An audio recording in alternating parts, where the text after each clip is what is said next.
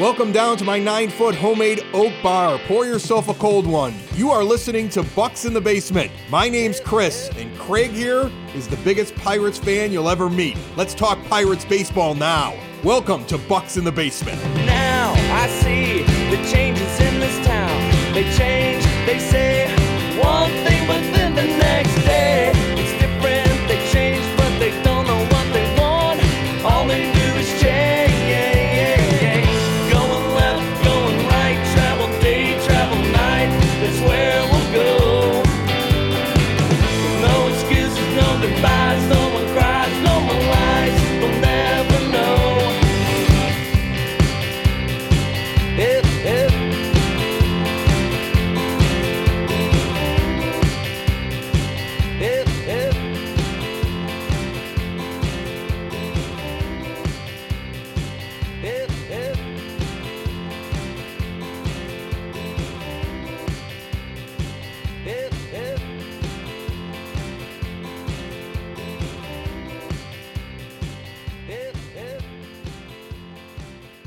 So Henry Davis is getting the MJ Melendez treatment that the Royals gave their catching prospect, their guy that was hitting home runs so often in AAA a couple years ago. I think he set the high mark across all of the minor leagues for the most home runs before he was elevated, but then struggled trying to prepare, trying to be a catcher in the major leagues, and it affected his bat. It looks like the Pirates are taking a page out of the Royals with their big prospect. It's exactly what they're doing, Chris, and it's kind of exactly what we said they were going to do, because we've had this conversation. I think a few weeks back, we're talking about the guys that if he's not a catcher, it's still okay because those guys transition, but that's not where we're at right now. Basically, Ben Cherington came out there and said that most of his reps were going to be in right field, the majority probably, a little bit in DH, and that he would be learning the catching position inside sessions at practice as to not overwhelm him when he comes up here in preparing for a major league game, and also getting used to all of the pitchers that are up here, some of whom that he's probably never, outside of spring training been thrown to ever, and doesn't know the array of pitches, doesn't know all of the batters in the major leagues. I mean, you can say what you want to about Austin Hedges. It's easy to go to the batting average. Jason Mackey got attacked online last night just because he stated facts.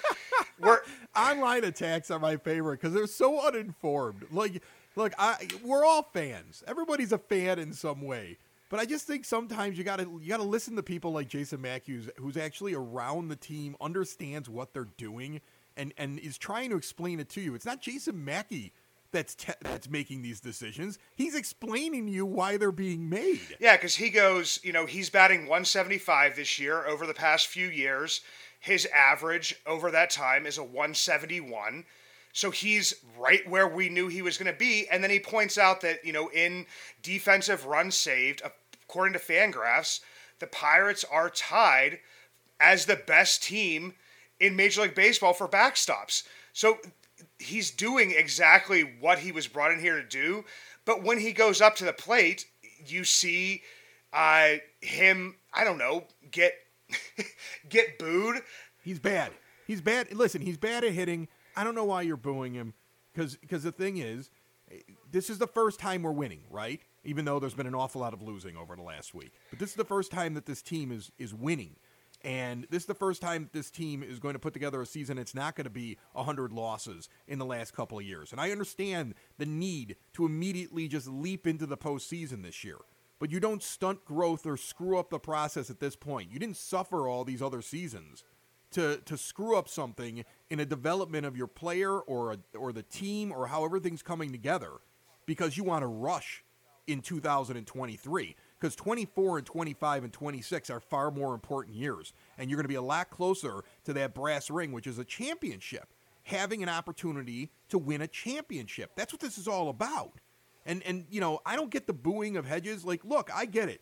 His defense doesn't outweigh how bad he is at the plate. You can just look at his B-WAR.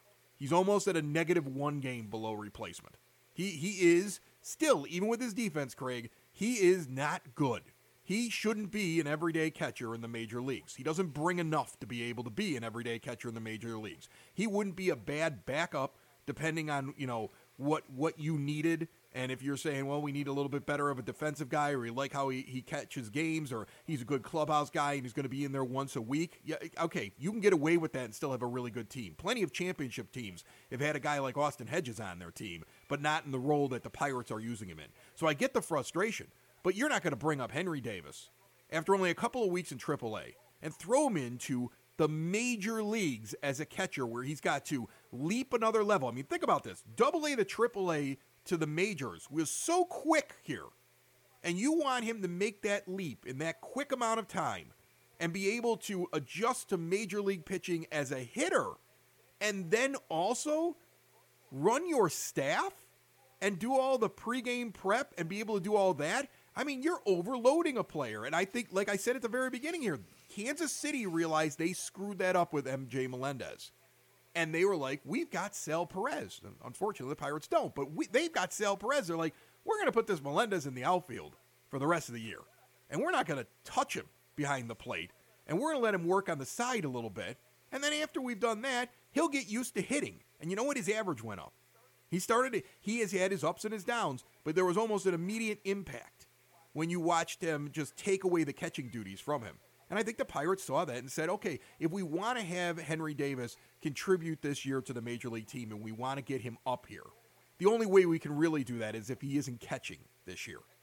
And I get that, because guess what? If you want him to be just a catcher, you weren't going to see him at the Major League level this year because he wasn't ready yet to be able to do all of that. Yeah, and we've had a number of people come on here, Chris, that, I mean, and it's from like outside of, the Pittsburgh beat writers. We've had Zach Buchanan, formerly of The Athletic. He was part of that, unfortunate slew that of people that were let go. I mean, we had him on here, and he said, I talked to Dalton Rushing, who was Henry's backup at Louisville, that said that they really didn't focus on catching at Louisville. They focused on his bat, and they knew that, like, hey, if we can out-hit this other team, then we're probably going to end up winning, and you don't have to work with the staff as much. You don't have to work on framing. You don't have to do all this other stuff.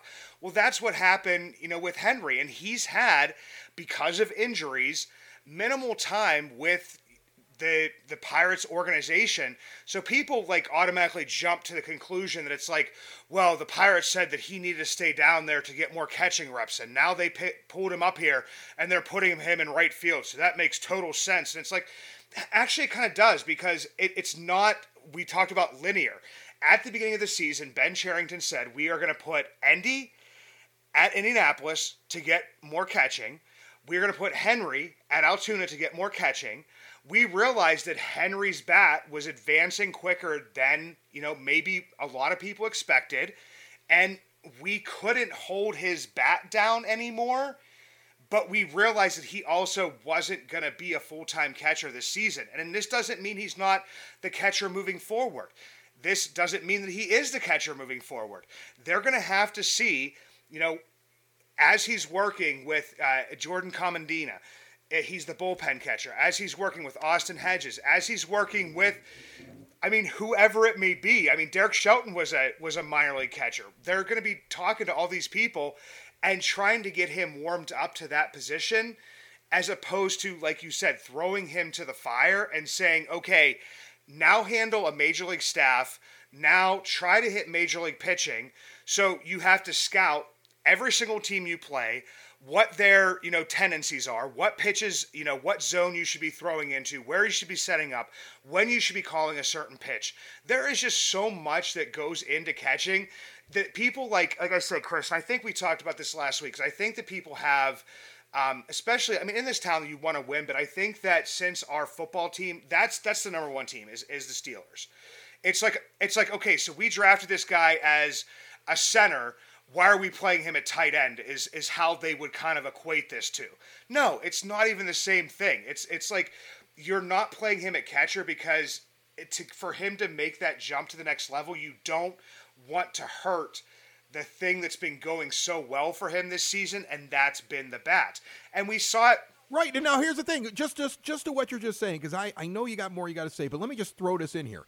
Anybody who sits there and says you drafted him as a catcher, so he has to be a catcher, I'd like to introduce you to Bryce Harper, and then I want to ask you whether or not the Nationals and the Phillies are failures because they don't have him behind the plate, right? Or that Bryce Harper isn't a great player and worth the hundreds of millions of dollars that he's getting paid right now, because he never made it as a catcher, even though he was drafted as one. You know, they haven't given up on him as a catcher. If they do one day, it's because they found another catcher that was better than him. Endy turns out being the better catcher, right? And you get that bat in your lineup. So, seriously, that is such a flawed thought process. Well, you draft him as a catcher, so he's got to be a catcher. No. And this team is actually doing something forward-thinking. They're not doing it the old way of doing things, where it is, all right, he's a catcher, bring him up as a catcher, and then just let him figure it out all at once. No, they're trying something that a few teams have started doing now, where they take their catchers and they have them play someplace else. William Contreras with the Braves was basically playing DH and outfield in his first year because they didn't want to overload him. And then once he finally figured it out, he became good enough that the Brewers wanted him and grabbed him up, and now they play him every day out there in Milwaukee. And he's had better success because of it. And he's still coming along and learning, because that's how development goes. But this is not an unheard of thing. There are several catchers currently in the major leagues that were brought up in this way, and it's been successful. Yeah, and people I kind of go to, I mean, it's even the conversations that were had about O'Neal Cruz that, you know, he needs to stick at shortstop because that's where his value is. And yes, O'Neal Cruz at shortstop is, if he has the bat that he has, you know, when he comes back, if it continues, then yes, he does have more value, but it doesn't mean that he loses every single bit of his value if he would move to first base, right field, left field, center field, wherever it may be. It's the same thing with Henry Davis. Yes, if he has the same bat he has right now and that continues to develop, is he more valuable if he has that? Yes. Because how many good hitting catchers are there in Major League Baseball? I mean, there's a handful. It's the same thing. If he's in right field, does he have as much value? No, but it doesn't mean that he just all of a sudden is like a worthless player if he's hitting, 20 to 25, 30 home runs in right field. It just basically means he has a little bit less value than he would have, but it doesn't mean he has no value. And he's shown that he's athletic enough. I mean, to tell you the truth, I saw him out there in the Pirates uniform, and I don't know if it was the fit of the Pirates uniform or if the one in the minor leagues are a little bit tighter or whatever it would be. I think that he's actually, I'd like somebody to ask this of him. It looks like he's gotten himself, not in, better shape, I wouldn't say, but I say he's thinned down a little bit. So he's athletic enough. I mean, we talked to somebody who was, they decided that Dalton Varsho was better as an outfielder than behind the plate, and now he's, a full-time outfielder for Toronto after they traded him. So, yeah, Chris, I mean, there's just so much that goes into this, and I think it all boils down to, we started out 20-8, went on a huge losing streak in May, kind of started to bounce back at the beginning of June, and now even us said this was a very important stretch for the team, because this is the first time we were going to see Chicago, the first time we were going to see Milwaukee, and to this point, as of right now, we've lost 7 games straight. Yeah. Oh my goodness. And this was the stretch that I said they should win these games. As we went over this entire month, I was like, these are games you're going to win. These are the games you should win. These are the teams you should beat, and they have not beaten them. And now this is interesting to me because I won't be satisfied with a team that finishes 10 games under 500, right? Not after the way that they started. I want a team pretty much around 500 at the end of the year. They've got to handle adversity when something like this streak occurs.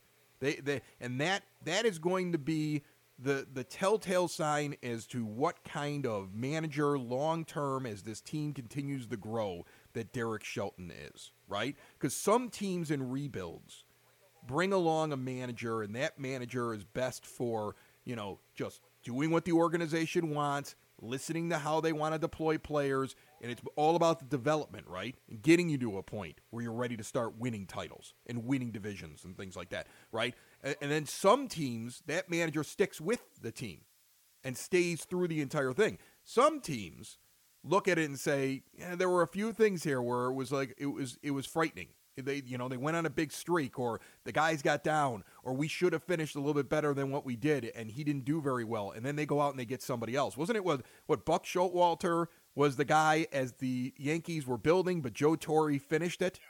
You see a lot. Rick Renteria was the guy that helped build the Cubs, but Joe Madden came in for the final run. Like a lot of teams do those kind of things.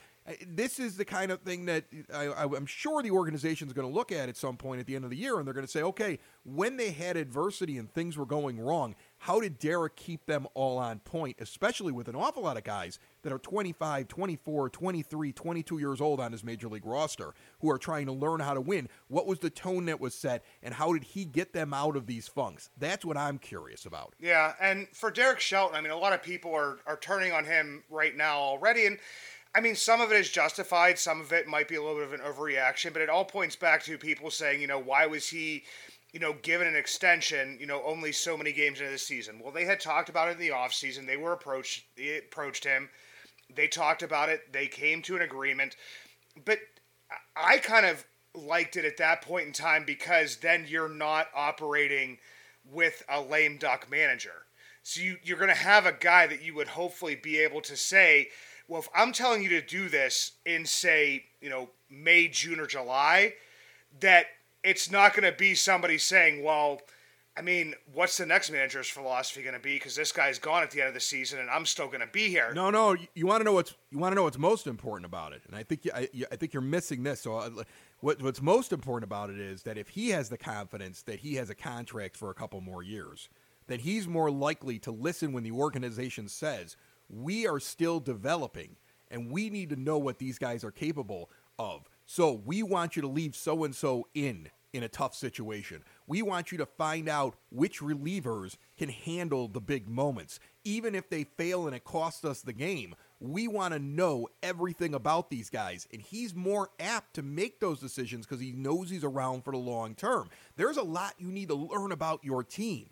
And you need to know who are the guys, man. Who are the ones you can rely on and who are the ones you cannot. And sometimes you learn that by making a move contrary to what you would normally do just to win an individual game. Sometimes you leave somebody out there a little bit longer. Sometimes you put somebody in an uncomfortable situation because you're trying to learn something about them. And so why would he go and do that and jeopardize his win-loss record to where he knows he's going to be off the Pirates and somebody else is going to take this over? If he doesn't have any confidence, he's not going to go out and learn that about his team, and the organization is going to learn about these players the way they want to. This is all part of the building process. You need him to also buy in, because otherwise his temptation is going to be, yeah, I'm yanking that guy. I know they want to know if he can handle that, but I'm yanking him because I need to win this game. It may not be all about the individual win and loss yet. I know we want it to be, but some of this is also part of the development and the growth of the team. Yeah, and Chris, I mean, I would say that you make a good point there because, I mean, all along, Ben Cherington has said that, Derek Shelton is, a good partner. That's the, wording that he's used, I believe, at least more than once, where it's like he's a good partner for this organization in that, he's working well with the team. He works well with the younger players. He works well with the development. And even when you're saying that, when he works well with development, it could be he works well in helping us figure out which guys are developing and which guys aren't. And which guys, and developing as a team as opposed to, in some ways, developing as individuals. That we can figure out, Dauri Moreta, who was, forced into the setup man role with Colin Holderman, number one being bad, then being bad, and then being injured. And, can he handle this role?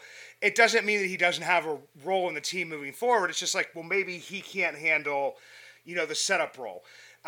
Getting, a healthy rotation of G1 Bay, Rodolfo Castro, and Tucupita Marcano, where we've even had this conversation, Chris, where we've said, I mean, these guys have, very similar skill sets. Yes, Castro has a little bit more pop, but especially Marcano and Bay, like they're a very similar player. Can we figure out which one of these guys is actually for real, which one of these guys isn't? And maybe at some point in time, and it's still in the back of my head, is, could we move one of these guys who still maybe has a little bit of that shine or still, might not be a bad player, but if we only need one of these guys for this role and we have two of them, we got to figure out who works best for our team, for our organization, and then maybe, move one of those out. But before we get on the show, Chris, I mean, if you look at the full body of work, not too many of those guys are above average as far as, one of the main levels that we put it on, which is the OPS plus. And if it's Rodolfo Castro is the better hitter of the three, at least so far in this season. I mean, it's real easy to break down here. You got Bays had 213 plate appearances, Marcano's had 156, and Castro's had 186 so far this year. And Castro's got a 110 OPS plus, a 763. He's above the average. His OPS plus would be 100. The other two guys are below it. Bay is at an 84 OPS plus, and Marcano's at an 89. Bay's got a little bit higher average by a couple of points right now. The guy who gets on base clearly more than the other two is Castro. The guy that slugs more than the other two is Castro. The guy with the home runs, you can add up Bays and Marcano's home runs, and they don't even equal Castro's. So, I mean, that's the guy that I sit there and say, at the plate at least, he seems very clear this year to be the better hitter. Yeah, and for him, it's been, they've been protecting him a lot just because he's been pretty much like a platoon player. He's a guy that, if you have a lefty out there, he hits very well right-handed, does not hit very well left-handed. So, they've kind of, I wouldn't say padded the stats on that one, but it doesn't maybe tell the whole picture, and I think that's what you were getting at is just that there's if you're going, none of these guys cost a lot of money, right? Yeah. So you can use them in a 3-man rotation based upon lineups. There's nothing wrong with that. To have three guys that you trust that are 23, 23, and 24 right now that you have a bunch of control over. You're not in a hurry to move on from one of them. You'd love to see one of them take it to another level because nothing they're doing right now is otherworldly, right? If you're going to be a championship team, you need more big names. Basically, you got Brian Reynolds, and you got Jack Sawinski, and you got for long-term hitting, those are your two big hitters. Okay, Connor Joe is just a little bit above average in terms of what he's producing at the plate. And Kutch is towards the end of his career, even though he's having a really good year for the team. And so, you need to find more pop in your lineup and consistent pop in your lineup. And again, that's a reason why this team is fun to watch this year. But do you really think this team's getting into the postseason and ripping through a bunch of the bigger teams? They're going to get outclassed. There's a reason why they're under 500 against teams that are over 500. Themselves, the better teams they don't beat generally. They have a bad record against teams that are good. They're not there yet. Again, that's why you're focusing more on development. You want a winning attitude. You want to get out of this slump. You want to be as close to 500 as possible. You'd love to have a winning record. But more than anything, it's the development of the players and learning about the players and advancing them so that next year you are further ahead in this process. Yeah, and it's fairly telling to the organization and to the state of the organization. And we talked about pitching a lot, during the last show. Is that, you have Luis Ortiz, who has been kind of up and down. Johan Oviedo, who's been kind of up and down. Roansy Contreras is in the bullpen, and then you have Osvaldo Bido, who comes up and has had a couple good games. And that, to me, does it mean anything? I don't really know, but I just know that.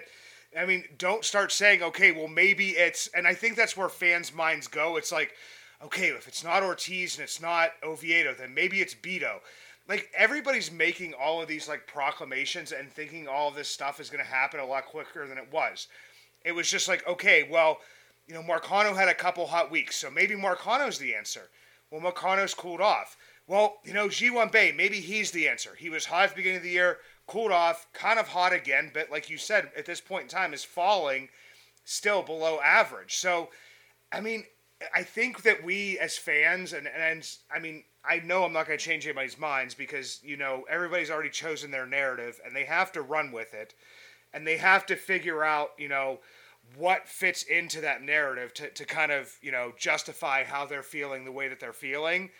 But, I mean, just look at the team right now and think to yourself, it's like, is this team, built to win? I think it's built to compete from time to time.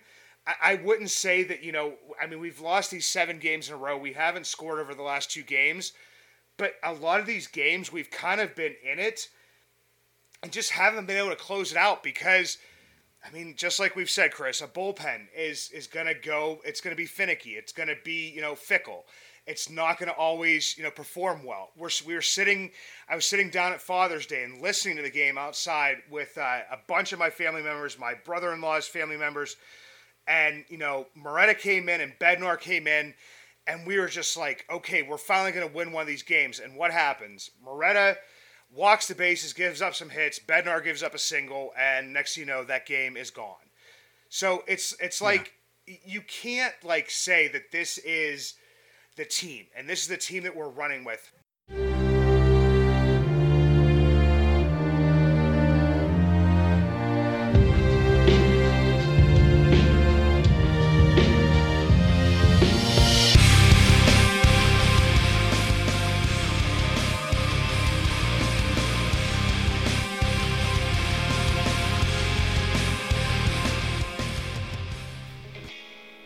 If you ever see me out and about in Pittsburgh, you will always recognize me, and not just because of the white beard, but also because of the Y that is always on top of my head, the hat I always wear.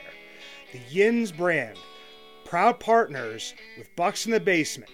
3 dynasties, 1 brand, Yins. Finally, 1 brand to rep all black and gold. Follow at Shop Yins for new merch drops and giveaways. Order online at www.shopyins, the emphasis on the 2 Z's, high quality comfort, lightweight materials, a new modern look for the black and gold, made for Yins by a Yinzer. You're not built to win yet. This team needs several more starting pitchers. Probably needs some tweaks done to its bullpen, but I wouldn't overspend in the bullpen the way that you're going to have to budget, right? So you've got to find guys, and you got to be very good at scouting because you're not going to be able to go out and spend $40 million on your bullpen. You're not a big name, high end, high salary team. Bob Nutting's not going to do that. But you hope that it'll open up enough of the wallet so that you can fix some problems. But no, the team's not built to win because there's too many holes in the team. There's too many questions, and there should be. If anybody had any expectation they were going to go from the last 2 seasons into this one and all of a sudden be like, division champs, run away with it, have a winning record, start beating teams in the playoffs with this group, that they were nuts. I don't know what they're watching on the field. What you should want is that at the end of the year, you accomplish what we set as a goal on this show in spring training. Find some more talent. Find out what you have and that's going to be here long term that you feel comfortable with going into 2024. I mean, since we started the show, I kept saying 2024. I kept saying 2024 is probably the first year that you're going to have enough of a core built up on this team that if you want to go out and spend money, you can go get a pitcher, you can go get yourself a real hitter that you stick in the middle of the lineup who's a professional, right? And imagine if you were able to do that at the first base position. Like you brought in a real thumper. You brought in somebody who's like, holy cow, what a big signing by Pittsburgh. And you maybe you sign 2-3 free agents in the offseason and you have at least a respectable payroll. And now you're out there and you're in it, right? And you're still going to find flaws after that. You're still going to find things you need to build on. You're still going to have injury, and you're going to hope that you have built up enough depth to be able to deal with the injuries. But like this is just, we're just on the next stair on the climb in 2023. And that's how I see it. I'm surprised that not everybody sees it that way. I wonder if it's just the fans that I get the podcast. I get that there's people out there right now who make their money talking. It's very easy to be angry and critical and yell and scream. And me, I've always been one of these people that doesn't trust front offices, and I don't trust billionaires in any way whatsoever. I don't. But I can at least sit back and look at this and understand what's going on. And the way that it's working has made sense because it's been consistent how they've set this up in their timeline as to what they were doing. I could still look. I look at Jack Sawinski this year and I say, overall, I'm pleased. I wish he wasn't as streaky. I wish his average was higher than 233. But overall, I think you found something that, worst case, is your fourth outfielder when you're really great. But I mean, could be another piece. You may have found another piece there that you're happy with. You may have found some other pieces in this thing. Bringing Henry Davis up, if he hits really well, you've got a piece. I don't know where he's going to end up playing for his career, but you've got another piece. And that's the whole idea. Find more pieces. And then at some point, in the end, Bob Nutting has to open up the wallet and buy a few pieces. The pieces that aren't ready when it's time to compete, he must purchase, or all of this was for nothing. Yeah, and I think that some people, like I said, get caught up in the idea of, a lot of times it's mentioned, like, catching prospect, Henry Davis, catching prospect. And yes, they are catchers. Yes, they've been used as catchers. One was drafted as a catcher. One was, signed by the Mets back in the day, as a catcher, a very extremely young catcher, and still a very young catcher in Endy Rodriguez. But it's thinking that, that is the answer, and that is the only position that they will play. And that is, it doesn't really happen that way sometimes. That's why, there's always, these, it's like, well, Adley Rutschman did it. And it's like, well, how many guys other than Adley Rutschman did it, over the past however many years, and how many Joe Mauer, that was a big gap though between the two of them. Yeah, that were like good hitting backstops that stuck at backstop and came in and played backstop from the beginning. I mean, obviously Joe Mauer moved off the position, later on in his career, but yeah, that's where it's just like, okay, you got to get out of that mentality. And as you were talking, Chris, and it's a point I've been wanting to make for a while here now, and it's not completely, it doesn't match up completely, but the number of Pirates fans that look back to the trade that we made for Chris Archer, and I don't even look at this point in time at the players that we gave up, it was how Chris Archer performed after he came in and how that kind of slowed down, what they were building with this team. And if he would have performed even, I mean, like an average pitcher at the major leagues, it might have been a little bit better. But people will say is, we got caught up in what I think was like a 12 to a 14 game winning streak at that point in time, and believing that we were, maybe a little bit better of a team than we were. And we made a rash decision as an organization. Neil Huntington did. We didn't make it, but Neil Huntington made that decision and decided, something that changed. And a lot of people agree, like experts will say, that could have potentially set the organization back a couple of years. And it obviously... Oh, he was a problem. That's why he had to be replaced. But you can't sit around... That's the thing. That when you get a regime change, you can't blame the current regime for what the guys before did. Yeah. That's the thing I don't understand. You got a new regime that's in there. I don't get that reasoning from the fan base. No, but then they also say that, okay, we were 20-8, so why didn't we just push our chips all in at that point in time? Because we were 20-8. So it's like, oh my goodness, 20-8 to start off a year coming off a 100-loss season, and you think that that's going to be maintained through 162 games? So start trading prospects and put everything in? Are you nuts? Who are these people? You got to stay off of Twitter, okay? I mean, Twitter was described to me by a friend years ago that even the kid that ate paste in your first grade classroom has a Twitter account. And the thing is, you can't tell the difference between the intelligent people and the paste eaters. And I think you read about too many paste eaters' opinions, because that is absolutely insane. Let me just give a quick thought here at the end, because I think that I want to just put this in perspective for people, because you're talking about how everybody goes, oh, you drafted this, so this is our catcher of the future, and you drafted this is our second baseman of the future, and you drafted this, and this person's going to be our starting pitcher of the future. Right now, if you look at the Pirates' top 10 on MLB Pipeline, 4 of them are in the top 100. 4 of them.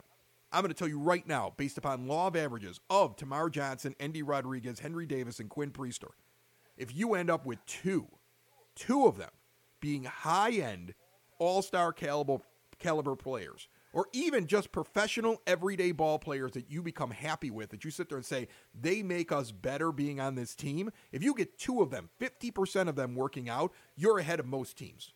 Because not every prospect hits, and not everybody ends up making it in the major leagues. It just doesn't happen.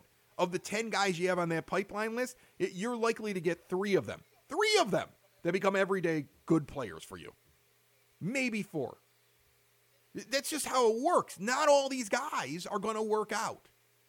So the idea that, well, we've got our first baseman, so we're done. We've got our catcher. We've got our outfielder. We've got our starting pitcher. We just need to bring them up here and let them play. You have never looked, obviously, at how prospects work, how guys develop, the fact that it's not linear, and the successes and the failures, and most of them are failures across Major League Baseball with high-end prospects. Okay? It's unrealistic to just think, oh, we drafted this guy, and he's high up on a list, so he's going to be great someday. It's crazy. You can hope for it. That's part of being a fan. But it's crazy to actually believe that they're all hitting, and they're all going in the position they were drafted in. Oh, my God, 20-8, we should put all of our chips in? Please. Not good gamblers, Chris. Not good gamblers. Terrible gamblers. I want to gamble with those people.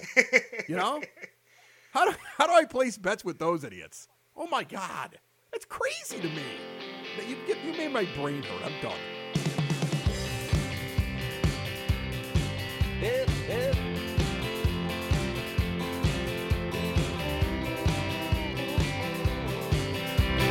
Now I see the changes in this town. They change, they say